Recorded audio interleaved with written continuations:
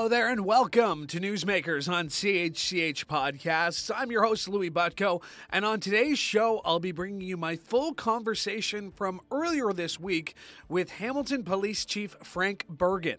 Chief Bergen was appointed as the 36th Hamilton Police Chief back in May 2021 after serving 3 years as Deputy Chief, and before that spent 36 years with the Toronto Police Services. Bergen joined us in studio for a conversation on the police budget after the Police Services Board voted to move forward with a 2024 budget of more than $213 million, a nearly $20 million increase from last year. Now, the budget still has to get approval from City Council, but Bergen spoke on the budget. But we also went a little deeper into other topics, including the crime rate in Hamilton, including the rise in the youth crime rate, use of the Mobile Crisis Rapid Response Team, mental health supports for frontline officers, and more. But as mentioned, we started our conversation about the police budget and asked what is contained in this year's budget. This budget ask is unique from what we've done in the past, and I'm quite comfortable saying it's a maintenance budget that is looking after the responsibility of delivering public safety to our community. I'm tasked with that, adequate and effective policing in the Police Services Act. This budget, before I even opened the books for 2024, was at 5.92. So looking at what are the other pressures moving on that, we've landed at 6.88%. Okay. Now, you mentioned this is a maintenance budget. What does that mean? The maintenance budget, Louis, as we've talked about this before, we are a people business in the sense of my employee costs sit at, they're at 90.3% of my budget. So my employment costs are affected by collective agreements. Collective agreements that look at benefits, look at merit pay, at frontline supplements for priority response, as well as some other adjustments that are in there. So those pressures, including how we've expanded over the last couple of years in our human capital plan, and that was over a 10-year plan, adding 13 officers each year. Those are the impacts that you already have on how are you going to pay to service our community. You mentioned the 10-year capital plan. Some of the asks in that, sonar radar-equipped boat, a 16 escort van. I mean, some of these, the armored vehicle, you said that's end of life. Are there items like that in this budget here? That, again, is something that is separate and distinct of what I have gone forward. Is we are asked, and we work with our city, Hamilton Police for many years are doing a multi-year budget projections. We are expected to do a 10-year capital ask. And in that capital ask is, again, what are the pressures? And again, what is the end of life on a marine vessel, as you've mentioned?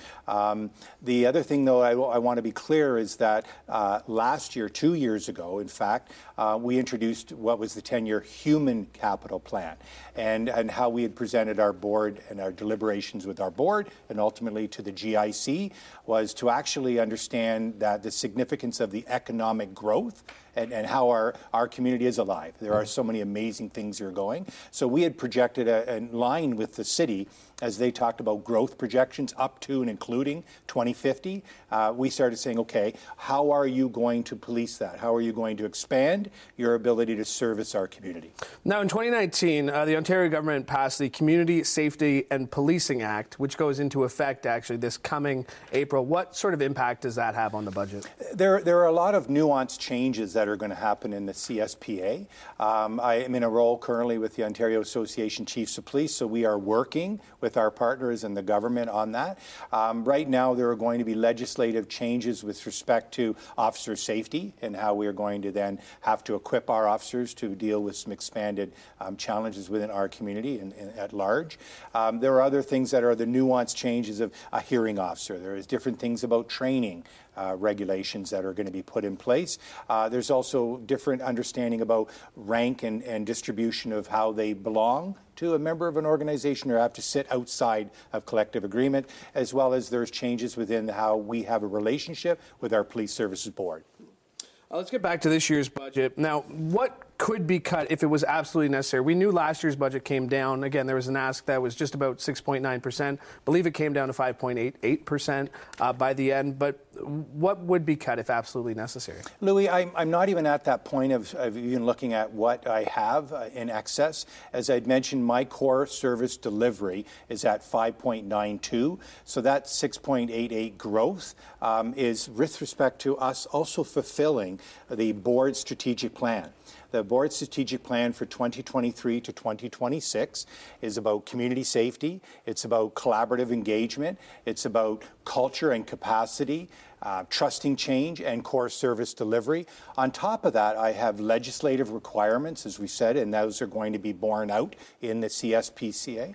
We have technology changes. I would think as we're running our households, as I'm running my business, the cost of technology is ever a pressure on our organization, as well as we have City of Hamilton cost allocations. So right now I'm not in a position, nor has my board asked me to make any cuts to that number. What would your message be to Hamiltonians who think that police might already take up too much of the budget and that there should actually be cuts to how much HPS receives? Yeah, in the last few years, and certainly during my tenure as chief of police, I've heard loud and clear and coming out of the question about legitimacy of policing was the word defund. And what we've been able to do and what I believe has been very successful, and it's also within collaborative engagement of our strategic plan, is in fact looking at how you can better suit a partner and a partnership to deliver policing. In many cases, we have been the default service provider. We have no one else to call. We're 24/7, and we're going to have the police do it. One great example of that, and where it actually is now bearing proper fruit for our community, is in fact that of all of our comparators, our crime severity index, in fact, is the only one that's starting to arch down. We can't be comfortable with that, but understanding we can be comfortable with, the fact is we have been actually able to not always be the default service provider. We move into what is risk intervention and prevention.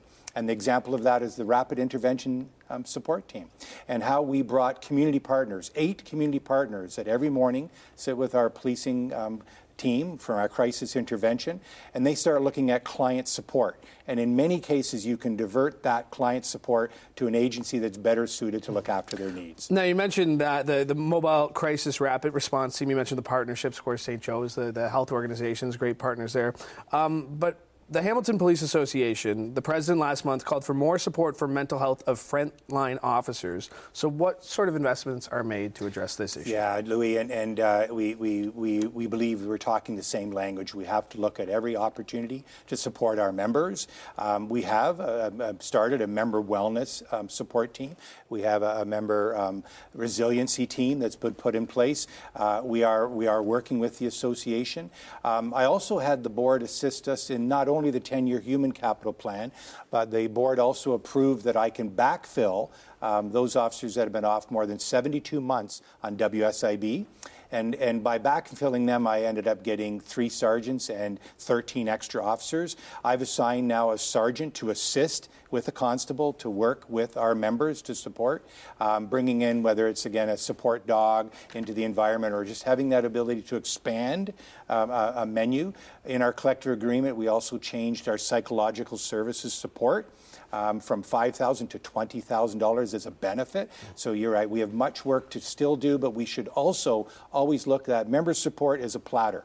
And we have to make sure that there are many things. One impact of our budget is an app that allows our members to have 24/7 access to be able to just say, how are you doing, and check in to make sure they're okay. What are some of the biggest issues your officers are facing now? Like, what are you most concerned about when it comes to your officers? Some of it is the challenge of the increased workloads. Over the last 5 years, our call services are going up. The reality is we also have to manage that as we are responding and managing our calls for service.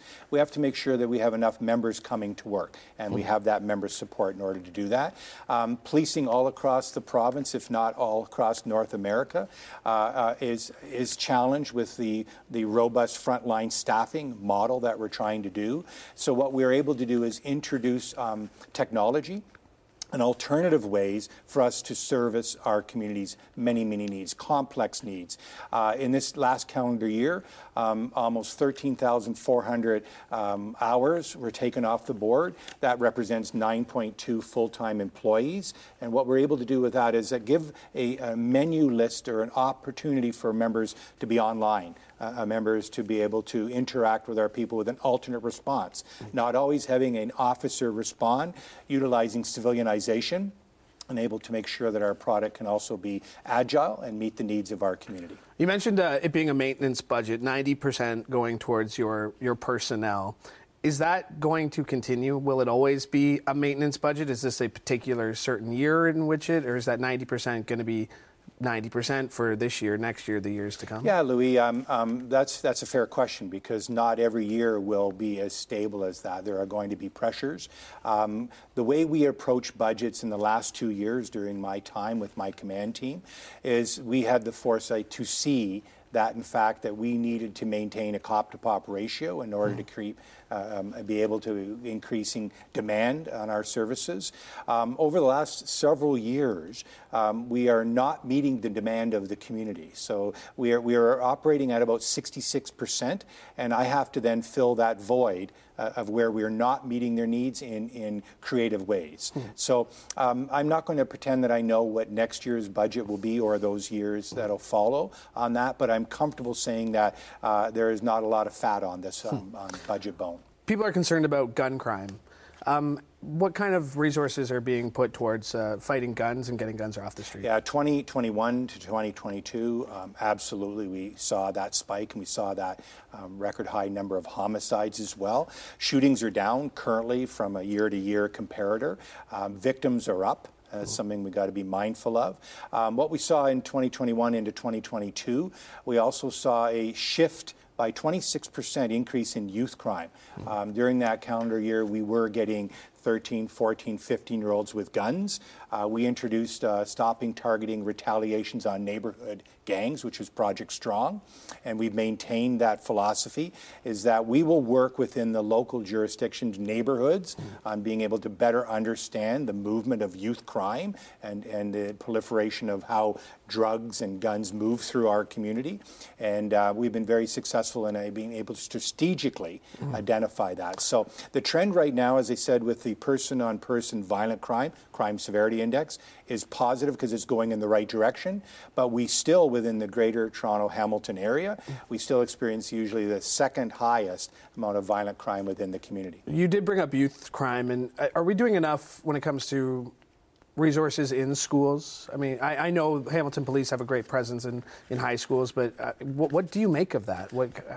Obviously, it's hard to explain something like that, the increase in youth crime, but as somebody who has officers in schools, what do you make of that? Coming out of the pandemic and when we saw the impact of the isolation, I think that actually affected a lot of those relationships and just being able to have an eye on somebody's development.